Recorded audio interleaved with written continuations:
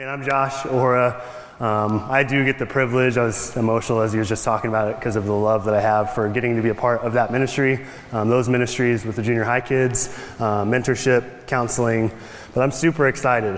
I'm super excited to be here with you guys this morning and to just get to open up the Word of God with you guys. Pastor Sam, Larry alluded to it as we were coming together and as we did announcements. Pastor Sam is down in Alabama. Cheryl's preaching a ladies' conference down there, and then Sam is preaching Sunday morning service at a sister church. And then Chris Best and Christine are, oh my gosh, Tish is here. I'm in trouble. I'm going to see all these faces that I haven't seen in like a year because I've been gone on Tuesday nights, and I'm in trouble. Help me, Lord. But man, we've got people in Boston, we've got people in Alabama, we've got people in Romania. And as we get rolling this morning, I just want to invite you guys to trust the Lord that God would have his way here with our hearts and our lives, but that he would in all those places that I'm referencing as well. Okay, so last week it was kind of funny. I told the junior high class at the end of the message, at the end of our service together in our fellowship time, guys, I'm preaching main service next week, and I just wanted them to pray for me. And there wasn't like a roar, like it wasn't a roar, but there was like a noticeable, a palpable excitement. And I was thinking about it on the way home. I was like, man, that's interesting. You guys, you're just really excited to ignore me in a different context. Like, that doesn't really make sense, but I'm down with it, I guess. Man, there's lots of exciting things going on in my life in this season. It's a little bit too much, like there's just like lots of transition, lots of really cool things happening in my life. And this serves not so I can tell you about my life. That's not really that important, but by way of introduction as to where we're going this morning. So I just finished grad school. I'm super pumped about it. God's good. God is really faithful. And I'm excited about the time off that I have before transitioning into full-time counseling. So I'm moving from teaching to full-time counseling. I'm super stoked about that. And I get a little bit of a reprieve before I start doing that, in July or so. Also happening in the season, I'm 3 weeks away, and this is a bigger deal. I'm 3 weeks away from my son's first birthday. And I'm just like, oh, it's wild. So, man, there's all these big things that are swirling around. There's more, but they've been causing me to reflect, right? I don't know if you guys do that in times of transition, but that seems like the time where I really start reflecting on what's going on in life, what God is doing. And it's been hard, it's just been difficult to have seasons of reflect. There's lots going on. It didn't feel like there was a lot of energy that I had or space to even devote to things like that. But I finally had some capacity to do it. And over the past few weeks, I've been reflecting on my son's development. Proud dad. I'm going to slip one in every message that I can for the rest of my life. Pretty sure of it. I've been reflecting on my son's development because there's something seemingly new every day. He's figuring out all these things. I've been reflecting on my wife and I's parenting of him. We're working to stay on the same page because of all those new things, because of all these things we're anticipating. We're trying to stay on the same page. And reflecting on what I want to trust the Lord in as we keep moving forward as a family. But I started into those things that are more current, more present, more contemporary, and then I just started going back. You guys ever do that? You just start reflecting back further and further and further, and then you're years back. Well, I got all the way back to his birth. I got back to Ozias' birth, and I was reflecting on his name. So if you don't know, we ended up naming our son Ozias, and that's from Matthew 1, verses 8 and 9. It's the only spot in the whole Bible that shows up. It's the genealogy of Jesus. And it's just a name that's kind of slipped in there. I had never noticed it before until I was searching and scouring the internet for a name for my son. And what am I going to name this dude? And then I stumbled across this one. I was like, that's pretty cool. So, man, why did we choose Ozias? You're like, what is this guy talking about? Bear with me. Why Ozias? Well, first, Jerry and I liked it. Good enough, right? No. Jerry and I liked it. We're millennials, so it's got to have something unique about it, right? You can't just name him like Josh or something like that. Not anymore. That doesn't work. So we liked it. We're millennials, but we wanted his name to have some substance, some meaning behind it, something of value, something substantial, something that maybe could even provide him with opportunities. Hello, Lord, help my lips, my mouth, to potentially minister as he grew up. Right? What's Ozias mean? He'll probably get some opportunities.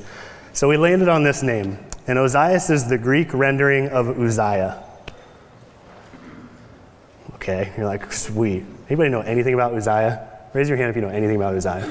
Okay, this is excellent, because no hands are up. Like 3 of them.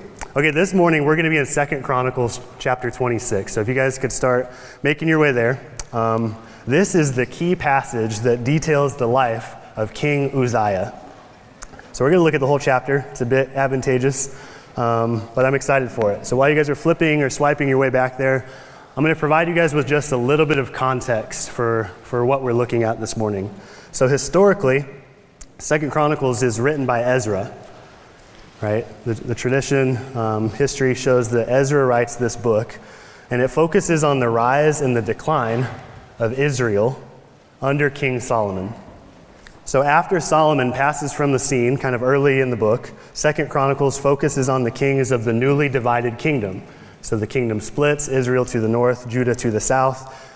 And this chunk, chapters, primarily 24 through 26 and surrounding, focuses on some of the kings of Judah during this time, okay? So there's lots of names, there's lots of history, you'll see that this morning, but there's lots to be learned. There's lots to be gleaned for us. And we don't have the time or the space to really crack open everything, or even all that much surrounding the kings prior or after Uzziah, but I want to give you just a little bit of a taste. So a few rulers before Uzziah is Queen Athaliah. Don't get lost in these few names, all right? Don't get lost in them. Queen Athaliah. What do we know about her? In chapter 22, she tries to kill off her grandchildren. After her is Joash, and that's Uzziah's grandpa. He has the prophet Zechariah, he's got his own book, stoned to death. He makes that command. And then later in chapter 4, he's murdered by his own servants in his bed.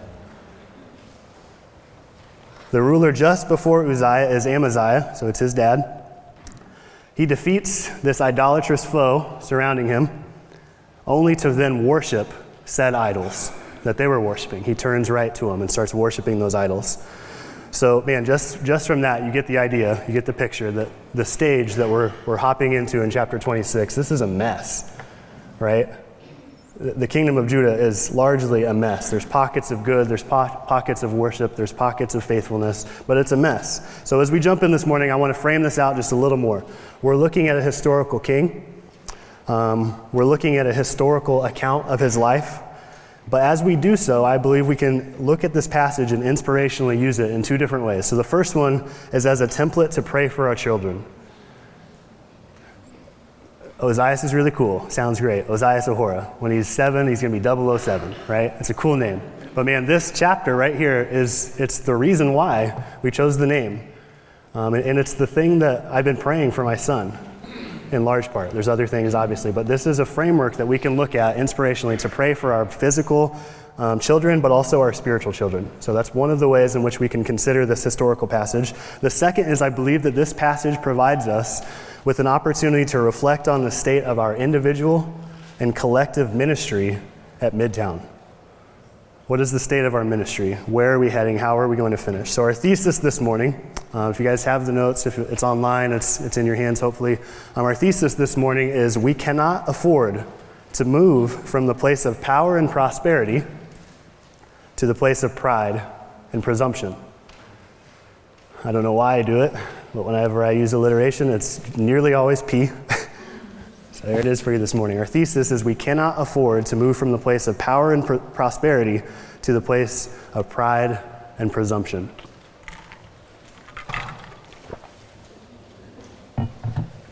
Lord God, we thank you for this morning. We do lift up your name. We exalt you. God, you're worthy of our lives and all that we are. And God, as we come before you this morning, we just want to humble ourselves under your word. Lord, use me, a foolish and a weak man, to declare what you've shown me and just made meaningful in my life. And make it meaningful, make it clear, make it plain to this group of people that we might have hope. Lord, we recognize that 2 Chronicles is historical and it's not written directly to us, but man, as your word says, it's written for our learning and that we might have hope, that we might be built up. So Lord, would you do that work like only you can do this morning, we pray in Jesus' name. Amen. Okay, so this chapter breaks down into 3 different chunks. Chunk number 1, these three chunks, they describe the 3 different sections in this chapter, but they also describe the 3 different stages of Uzziah's life. There's 3 pretty distinct stages. So chunk number 1, I just called it simplicity. So when I read these first 7 verses, you're going to be like, that doesn't seem simple, bro. I don't know what the heck's going on. But I'll call it simplicity. So let's look at this passage. Verse 1, 2 Chronicles 26. Then all the people of Judah took Uzziah, who was 16 years old, and made him king in the room of his father Amaziah. He built Elath and restored it to Judah. After that, the king slept with his fathers. 16 years old was Uzziah when he began to reign. And he reigned 52 years in Jerusalem. His mother's name also was Jechaliah of Jerusalem. So we've got some context. Looking at verse 4, it says, he did that which was right in the sight of the Lord, according to all that his father Amaziah did. And he sought God in the days of Zechariah, who had understanding in the visions of God. And as long as he sought the Lord, God made him to prosper. And he went forth and warred against the Philistines and brake down the wall of Gath and the wall of Jebna and the wall of Ashdod, and built cities about Ashdod and among the Philistines. And God helped him against the Philistines and against the Arabians that dwelt in Gerbal and the Mehunims. Hello. But man, I remember as I was reading through this chapter and this section of scripture the first time, just being super excited. I was like, okay, I found a gem. Uzziah is pretty cool. I'm going to trace this thing back. What's going on with this guy, right? Who's Uzziah? And then I read these first 7 verses. I'm like, all right, we got something to work with, right? Verse 3, Uzziah is leading as a young man. He reigns for 52 years. It's the second longest reign of any king of Judah. In verse 4, he's desiring to obey and do what is right. If you just look at the scripture, I'm just highlighting what is said here. Verse 5, he's engaging in relationships with those who he knew followed God. He went right to Zechariah. He knew that Zechariah had understanding, and he wanted to be around that himself. And he sought the Lord individually beyond that. He's warring against the enemy. He's breaking down their walls. He's building amongst the crooked and perverse world that surrounded him. Maybe you guys have, I was trying to think of who it is. You guys ever just like see somebody and you're like, that's that guy. Wow. Like you look at him and you're like, that's that guy. Somebody who's really impressive at first sight. Somebody who's seemingly doing it all right. And Uzziah, in this first chunk of his life, this guy's got it going on, right? Okay, so I wanted to drill down here just for a few moments, probably a few minutes, because Uzziah's early life lays out a really simple pattern for us as believers that we would do well to follow as disciples of Christ. So there's 4 steps, and it's a simple pattern that Uzziah's early life lays out. Let's check it out. Step 1 is to seek. Verse 5, it says, Uzziah sought God in the days of Zechariah, and he sought him out. He wanted to find the Lord. He wanted to be close. Uzziah recognized that he had reason to seek the Lord God. If you think about these things, we've got a little bit of the historical understanding of what's going on around Uzziah, and he's thrust into authority as a 16-year-old. Bro, I was a mess. I don't know about you guys. You might have had it more figured out, but I was a hot mess at 16. If you throw me in any sort of leadership, I am, not good. But he's thrust into authority in the midst of war surrounding this kingdom he's leading. He's surrounded by the enemy with different objectives on all sides, and he's in need of wisdom that he didn't have in and of himself. And he recognized those things. He had reason to seek the Lord. And I want to ask you guys, I was asking myself, are we not in the same position? If we're looking at this historical passage inspirationally, are we not in that same position? Paul thought so. 1 Timothy 1:8, he says to Timothy, he's charging him that he might war a good warfare, because there's a war taking place. What does that war look like? Not like Uzziah's, right? Where he's going out and like clashing of the swords. But it's Ephesians 6:12. We wrestle not against flesh and blood, but against principalities, against powers, against rulers of the darkness of this world, against spiritual wickedness in high places. So while Uzziah fought a physical war, we engage in a spiritual one. It's just as clear. It's plain as day. And we too must seek the Lord. We have to. But what caused Uzziah to seek when so many, if that context was true, but then so many other people were not seeking the Lord, what caused him to do so? This isn't comprehensive, but he understood that he had need. He needed the Lord. Seeking puts an individual into a posture of humility. That person, they say, I don't have the information or the wisdom or the whatever it is that I need, so I'm going to go find that thing. I'm going to go find the person, I'm going to go find the place where I can get that. I'm going to seek it out. Uzziah recognized that he didn't have what he needed in and of himself, so he went and found it. So with our circumstances being so similar to Uzziah's, and would we be so arrogant to conclude that we can get by without seeking the Lord? That's what I was asking myself. And I'm like, no, never, no. But man, we answer that question day by day, right? We answer that question moment by moment. When we reflect on our actions, maybe that's our prayerlessness or our lack of a meaningful devotional time in God's Word, we're answering that question with a pretty resounding yes. I don't need to seek you. Okay, so in this simple pattern that Uzziah's early life lays out, man, we need to seek the Lord. The second thing, the belief that he would find. Step 2 is find. That's your blank. Verse 4, it says, he did that which was right in the sight of the Lord. So if he's seeking and then he's doing, in between there, he had to have found the truth, right? He found the truth. And this phrase, he did that which was right in the sight of the Lord, this phrase is said of a number of kings who ruled during this time period. If you go through the Chronicles and the Kings, you see this phrase pop up from time to time, and there's typically a caveat, right? He did that which was right in the sight of the Lord, but, or something afterwards, right? So Uzziah has a caveat as well, and his is according to all that his father Amaziah did. And if you look at the preceding chapters, you see that Amaziah wasn't a perfect dude. He did not have it all figured out. Neither did Uzziah, right? And neither do we. But Uzziah's general posture was one that desired to find the Lord and to be right in his sight. That was his general posture. For a young man to be in this position, that's a big deal. That's really sweet. I'm thinking about our students out there. So Uzziah didn't just look long enough to say that he had, he didn't just look around for a while, seek with no real intention of finding or just to check the box and move on. Uzziah believed that if he went to the man of God, that he would find truth. If he went to Zechariah, that Zechariah would direct him towards the will of God for his particular life. And Uzziah believed that the word of the Lord was what he needed to find in order to rightly navigate his life. So all throughout this message, I'm asking myself, as God was showing me these things, is that what I think? Is that where I land? And I'd encourage you guys to do that as well. Just like us, Uzziah had plenty of reasons that would make him seek the Lord, but also plenty of reasons that would make it difficult to do so, right? It'd be really difficult for Uzziah to seek the Lord if he wanted to look at all those difficulties. He's thrust into power, and as the king, with war going on all around him, infighting, people in your own house trying to kill you potentially, based on the historical track record, he certainly had responsibilities, right? He had plenty of them. He had things that required his attention. He had an agenda, but he knew that he needed God. So he didn't allow those things to come in the way of actually finding him. Okay, so, man, it's so sweet to get to that spot, right? If this was all that it was, if this is all we talked about this morning was finding and seeking and then finding the Lord, life's pretty good. As I find the Lord, as I've found the Lord, I'm hearing the amens because you guys know it to be true as well. And if you don't know it yet, keep seeking in the Lord and you'll find him. And you'll see that life is far sweeter than anything you could find out in the world.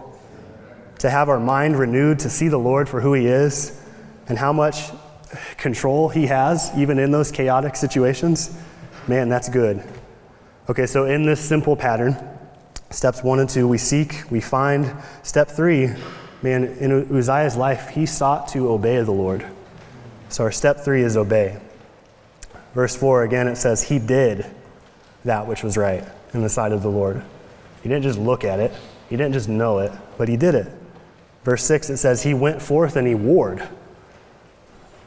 That's not a comfortable thing to do, but that's what God was leading him to do. There's these way back promises that say, this is your land, you're supposed to inhabit it, and these people aren't supposed to be there. Take it. So he's following in the leading of the Lord, and even when things were difficult, he said yes. So he obeyed. Uzziah understood that it wasn't enough to simply seek and find the truth, but that he needed to live it out in his life, day by day, moment by moment. He wanted to obey. And in this obedience, God did what he does, right? God did what he does. God made him to prosper. So step number 4 is to prosper. Verse 7, it says, God helped him. There was evidence of the Lord moving in this young man's life. He's experiencing victory against the people that are surrounding him and opposing the mission that God had called him to. And I was asking myself lots of these mini questions as I was working through this. I'd invite you to consider this one as well. What is the evidence? Again, asking me first, not coming at you. But if God's coming at you, cool. What's the evidence that God is prospering you and working in your life?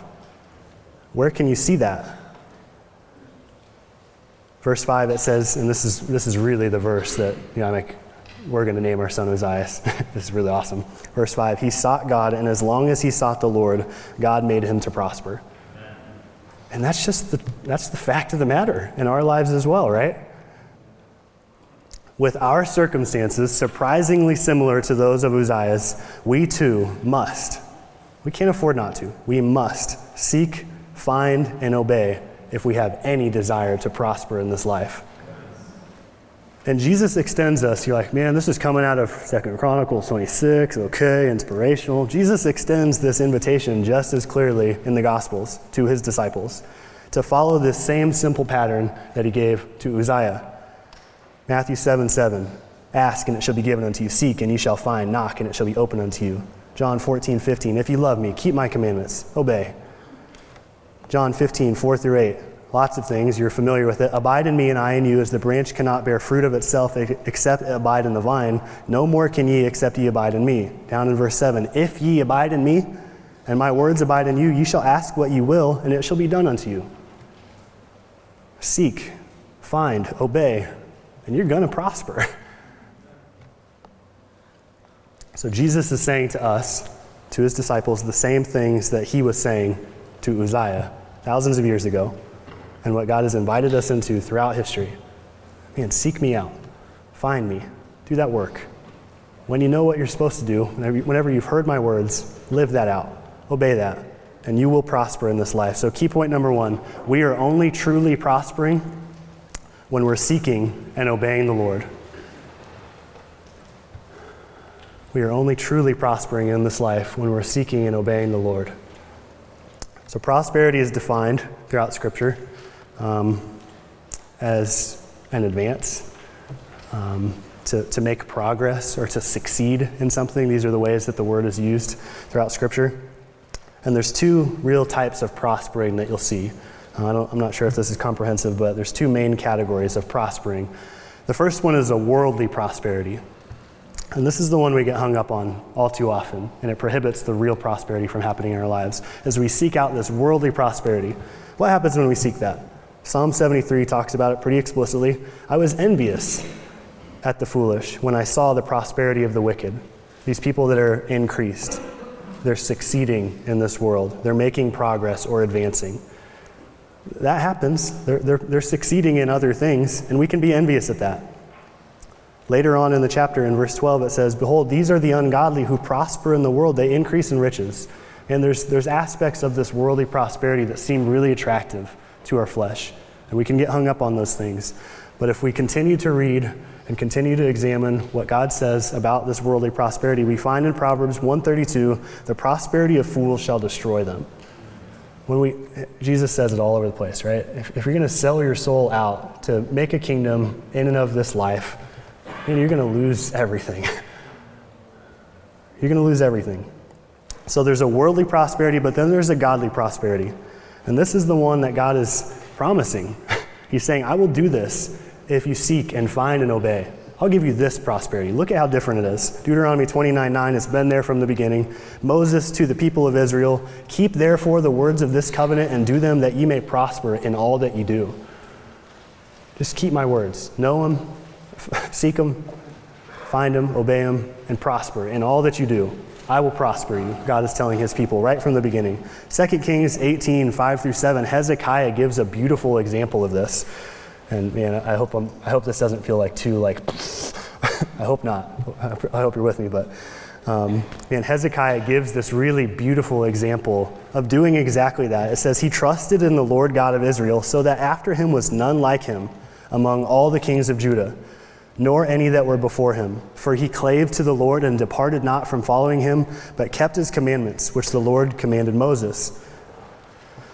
And the Lord was with him, and he prospered whithersoever he went, and he rebelled against the king of Assyria and served him not. So this desire, man, because Hezekiah had done this through these smaller situations, whenever it came down to his livelihood, like the king of Assyria is saying, hey, you better cut this stuff out. We're going to come wreck your shop and take your city. He's like, nah, I'm good. I'm going to withstand the enemy.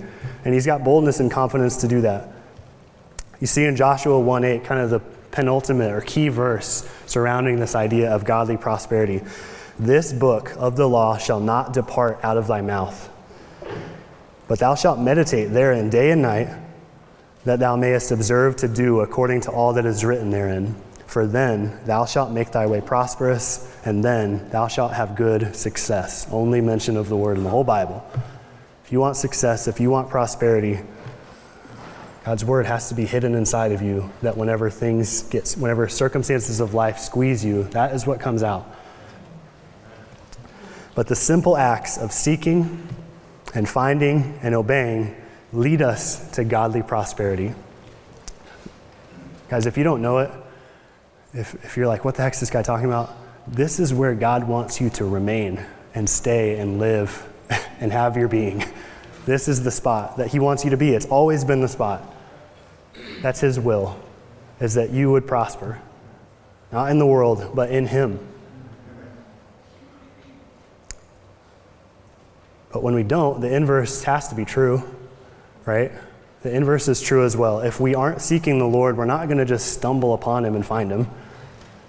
When nothing in our life is falling out to like trying to find God through his word, we won't accidentally be obeying God's word. That's not what our flesh is wired to do. Oops, I obeyed the Lord. That's not happening, at least in my life. Maybe you guys got a different flesh than mine, but I don't think so. And when we aren't obeying it, we're not prospering. It's the inverse. 2 Chronicles 24, verse 20. Here's our guy Zechariah speaking a couple chapters earlier. The Spirit of God came upon Zechariah, the son of Jehoiada the priest, which stood above the people and said unto them, Thus saith God, why transgress ye the commandments of the Lord, that ye cannot prosper? Don't you know? Like whenever you just choose to live that life of rebellion against what the Lord has called you to and invited you into, that you cannot prosper in that place, don't you know? Says this prophet in the midst of the people that don't want to hear it. Jeremiah 10:21. He's giving an account of the condition of what's going on there. For the pastors are become brutish and have not sought the Lord, therefore they shall not prosper. Just as sure as the promises that we will prosper when we seek and find and obey the Lord, the promises are just as clear that when we don't, we won't. And I was encouraged by this. Those don't feel like encouraging, friendly verses right there, right? But I was encouraged at this study in its simplicity. And I can just seek and find my Lord. I can return to that place. I got to have him. Because oftentimes we really do complicate things, right? I just want to encourage you guys this morning to draw nigh to the Lord. Because when we do that, he promises that he's going to draw nigh right back to us. As I've done this in my life, and I know there's others in here that can attest to this, there's just nothing better. It's not even close.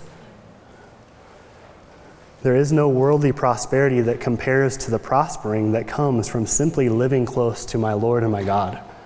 There's nothing like that. And we wonder why we feel stuck or low or burnt out or like we're just grinding to get through the day or the week, or we're looking towards some horizon that's like always, I don't know what I'm picturing in my head, but you're like speeding on the little moped and trying to get to the horizon, you never get there.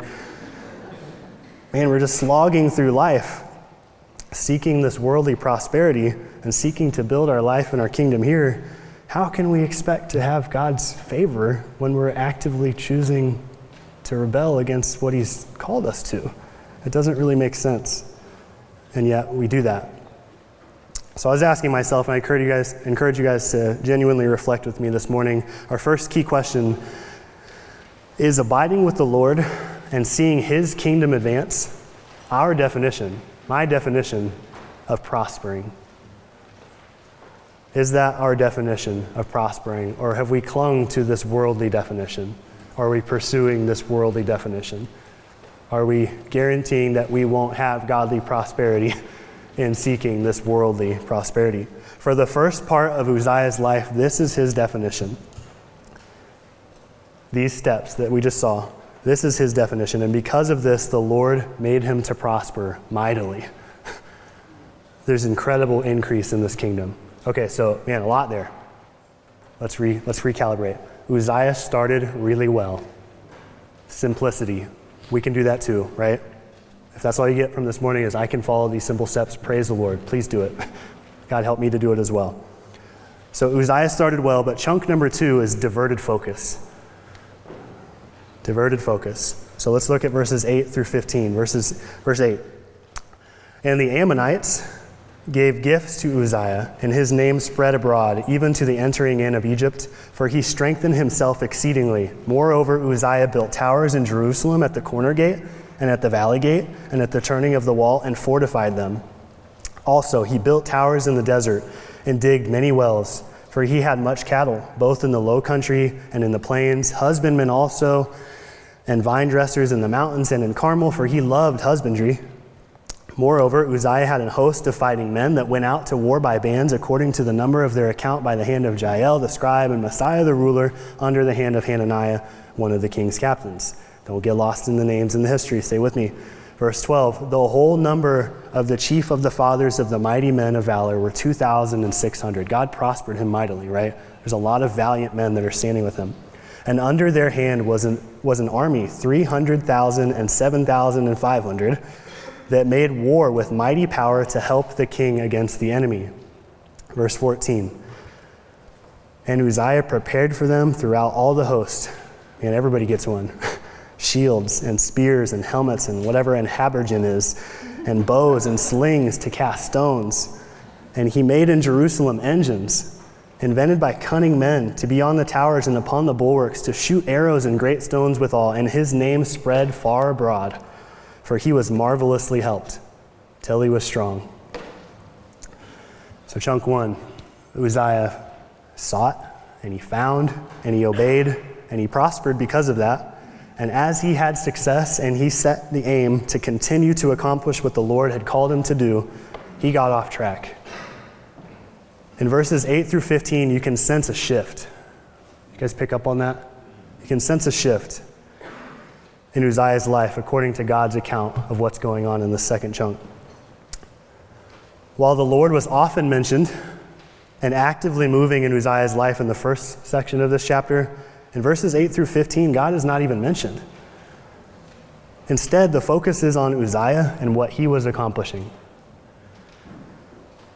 Verse 8, his name spread. He strengthened himself. Verse 9, Uzziah built towers. Verse 10, all these things, towers and wells and cattle and husbandmen and vine dressers. Verse 11, Uzziah had a host of fighting men.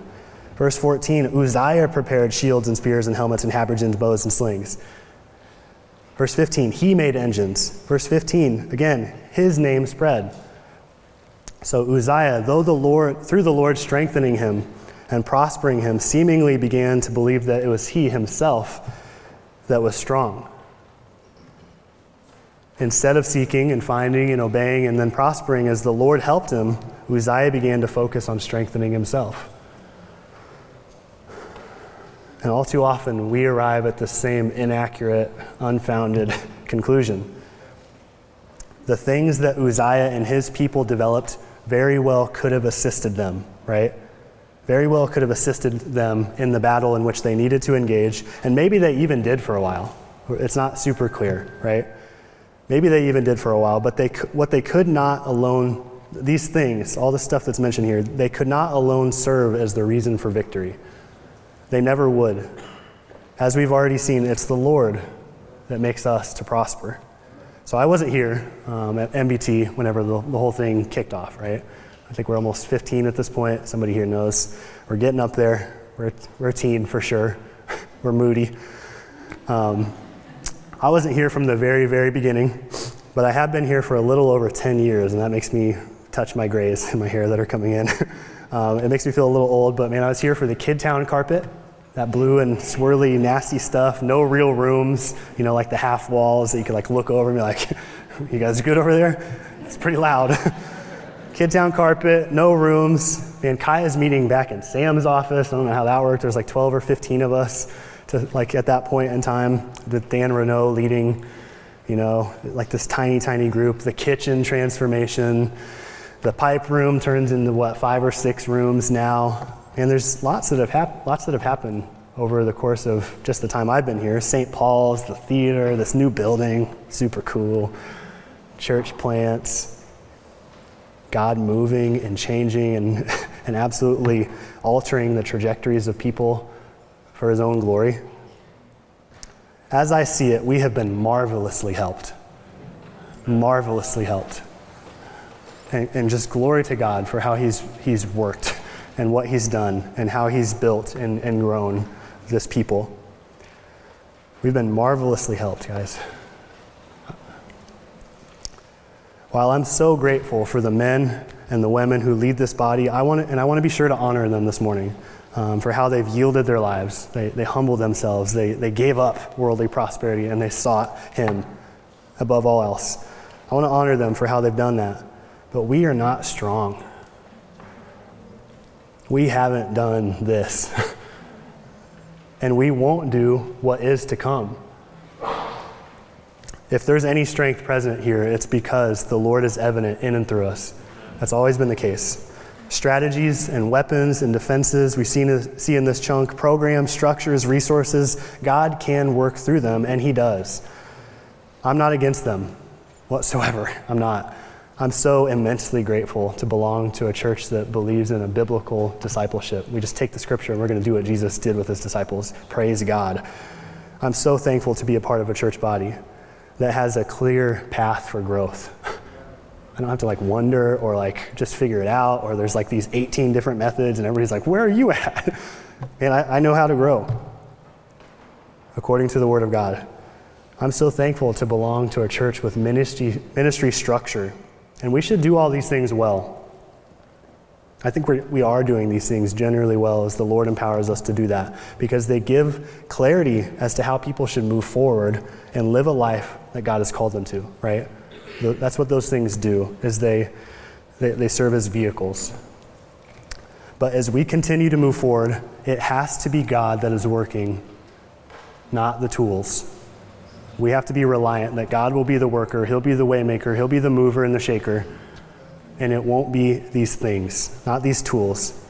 It's God that is working, not the instruments, not the vessels.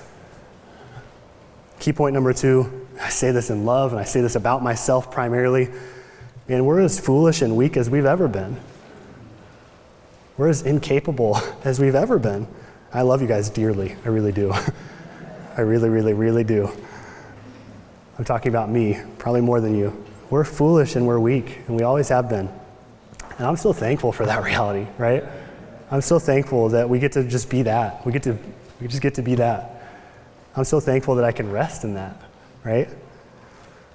Because the Lord is shown strong in our weakness. Paul understood it, 2 Corinthians 12, verses 9 and 10. And he says this in a number of his epistles. He said unto me, my grace is sufficient for thee, and my strength is made perfect in weakness. Most gladly, therefore, will I rather glory in my infirmities, that the power of Christ may rest upon me. Therefore, I take pleasure in infirmities and reproaches and necessities and persecutions in distresses for Christ's sake. For when I am weak, then am I strong.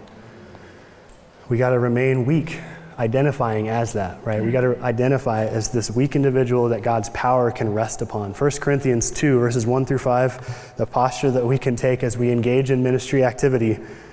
And I, brethren, when I came to you, came not with excellency of speech or of wisdom, but man, I just declared unto you the testimony of God. Man, that was good, brother. That was so good, Elias. I determined not to know anything among you save Jesus Christ and him crucified. And I was with you in weakness and in fear and in much trembling. And my speech and my preaching was not with enticing words of man's wisdom, but in demonstration of the Spirit and of power, that your faith should not stand in the wisdom of men, but in the power of God. And we just got to camp out there and continue camping out there. I was thinking about it, I'm so thankful I didn't get to be a part of the origins of MBT, but I got to see a number of times just go down to Tampa, like 5 different times at different stages, and they're just like, whip. And we don't have it, like that's just the character of everybody that I've met down there is we don't have it figured out. We're weak, God's strong, He's gonna do it, let's roll. Just me and my God in this little building we're meeting in. And He's transforming lives. It's so sweet. But key question number 2, will our reliance and our focus remain where they should? So these 2 applications, Midtown's ministry, our individual ministry moving forward, will we continue to rely and focus on the things that we need to? Will they remain where they should? Because Uzziah started really well. He really did. And he was marvelously helped. And he reigned a long time. I don't really know when this whole thing went down, where he kind of screws the whole thing up. But he was marvelously helped till he was strong. It's like, I'm not weak, I'm strong. What was true of Uzziah has been true for us. As long as we have sought the Lord, God has made us to prosper, and we have been marvelously helped. But we too can move from a place of prayerful dependence to a place of pride and presumption. We have that in us. We can have buildings and resources and influence, and we can produce materials, and we can equip believers, and we should, and we are. We're called to do that. But as things get bigger, as they get more intensive, as they become more complicated, we have to stick to the simple things. We must. So personally, and just thinking about seeking the Lord recently, will I keep myself in the right spot in this season of life? I took 2 big tests, one is, will I graduate? And then one was, can I be licensed as a counselor nationally, right?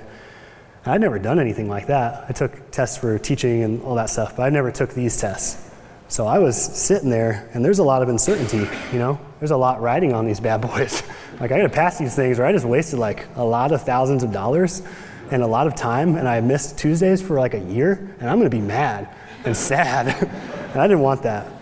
So it was a big deal. There's a lot riding there.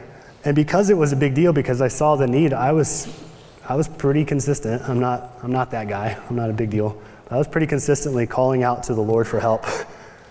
Please strengthen me. Please give me favor on the questions that are even asked. Please help me to study the right things in these giant books. God, help me. So I sought Him through consistent prayer. I found Him. He gave me peace. I had peace the whole time. And then He prospered me, right? And I passed the test, and I'm excited. Praise God. But it was harder to seek the Lord in? I had a final presentation, and it was 10 minutes. And all I had to do was get up and talk about how we can use biblical principles to resolve conflict in the family. I was like, oh, okay, I could do that. That was my fleshly, natural, initial response was like, yeah, I could do that. No big deal. All my classmates we have this group presentation, and they're all freaking out. They're like, oh gosh, I got to talk in front of 12 people for 10 minutes. I'm you guys should kind of chill. Sheesh. But man, I was telling not directly, not explicitly, I was thinking in there somewhere unconsciously, I've done this before. I'm comfortable here. I can do this. I don't really need to go through that whole process because I've got this. I was telling myself I'm strong. And in saying so, I was saying to the Lord until I humbled myself and figured it out, I don't need you here. I don't need you in this aspect of my life. And what I was realizing as I was working through this is it's hard to continue to seek the Lord when you've already found the right things. It's hard to just keep going back and continue to ask Him for continued wisdom and direction and provision because we know the mind of the Lord, and we do. But man, we need to continually seek His face and not operate from a place of presumption there. So we must continue to seek and find and obey the Lord despite already having a pretty darn good game plan and vision and direction of ministry. Because Uzziah started well, He diverted focus, and now let's look at this final chunk. Chunk 3, starting in verses 16, I called this the heartbreaking end. It's heartbreaking as I read this. I was like, man, can I name my kid this? Can I name him Uzziah still? Because this is a failure. This is a tragic ending, right? 2 Chronicles 26, verse 16, it says, "But when he was strong, his heart was lifted up to his destruction. For he transgressed against the Lord his God and went into the temple of the Lord to burn incense upon the altar of incense. And Azariah the priest went in after him." Whoa, bro, you can't be in there. "And with 80 priests of the Lord that were valiant men, and they withstood Uzziah the king, and said unto him, It appertaineth not unto thee, Uzziah, to burn incense unto the Lord." You can't do that. "But to the priests, the sons of Aaron," this is what God has them do, "that are consecrated to burn incense. Go out of the sanctuary, for thou hast trespassed. Neither shall it be for thine honor from the Lord God." Verse 19, "Then Uzziah was wroth, and had a censer in his hand to burn incense. And while he was wroth with the priests, the leprosy even rose in his forehead before the priests in the house of the Lord, from beside the incense altar. And Azariah, the chief priest, and all the priests looked upon him, and behold, he was leprous in his forehead. And they thrust him out from thence. Yea, himself hasted also to go out, because the Lord had smitten him." Verse 21, the last few verses here. "And Uzziah the king was a leper until the day of his death, and dwelt in a several house, separate, being a leper, for he was cut off from the house of the Lord. And Jotham his son was over the king's house, judging the people of the land. Now the rest of the acts, of Uzziah, first and last, did Isaiah the prophet, the son of Amos, write.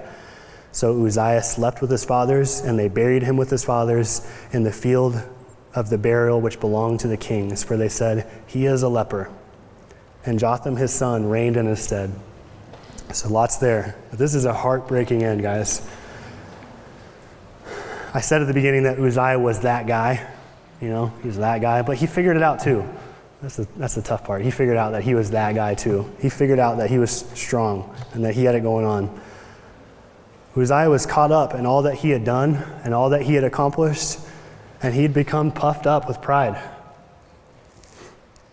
He viewed himself as strong and not to be withstood, and assumed that the things that he knew were off limits were no longer off limits to him.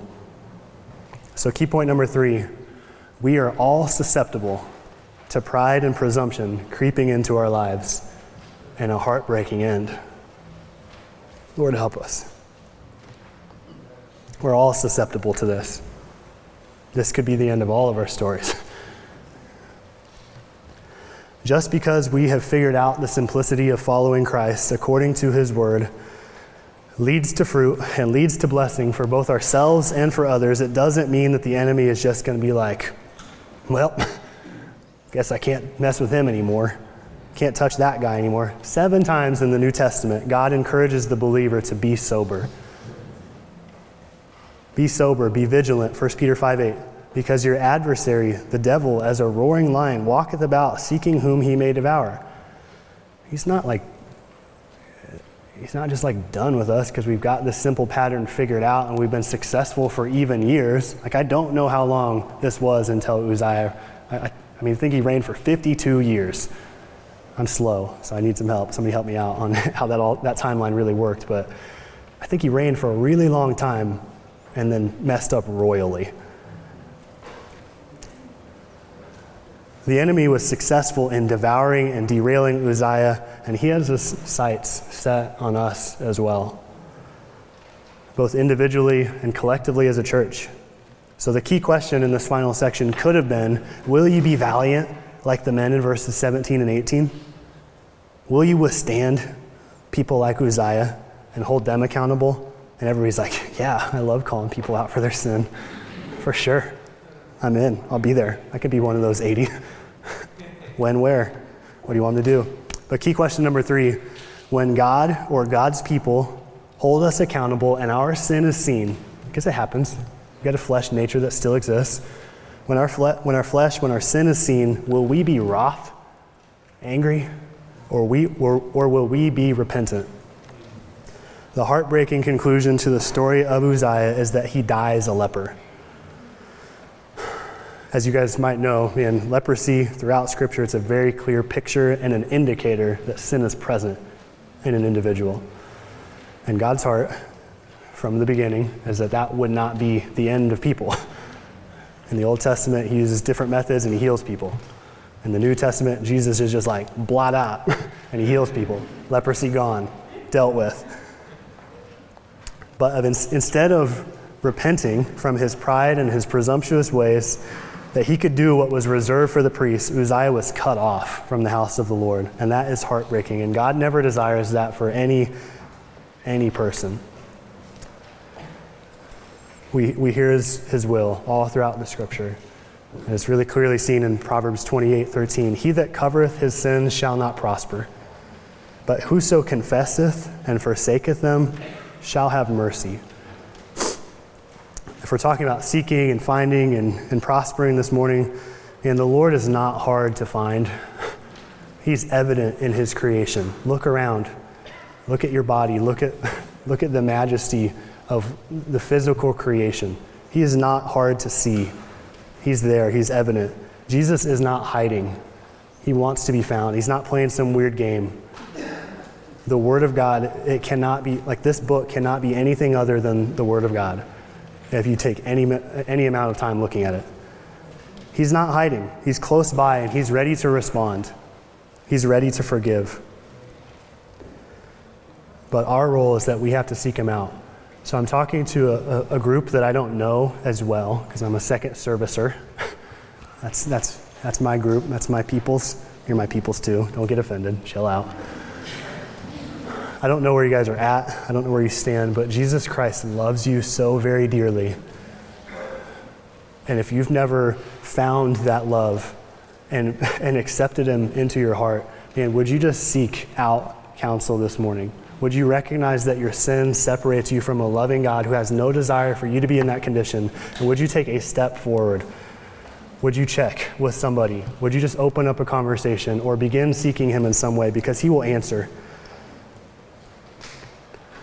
Okay, so on the bottom of your handout, I gave you guys just a list. These are the things that I'm praying for my son. These are the things that I'm praying for kids out there, your kids.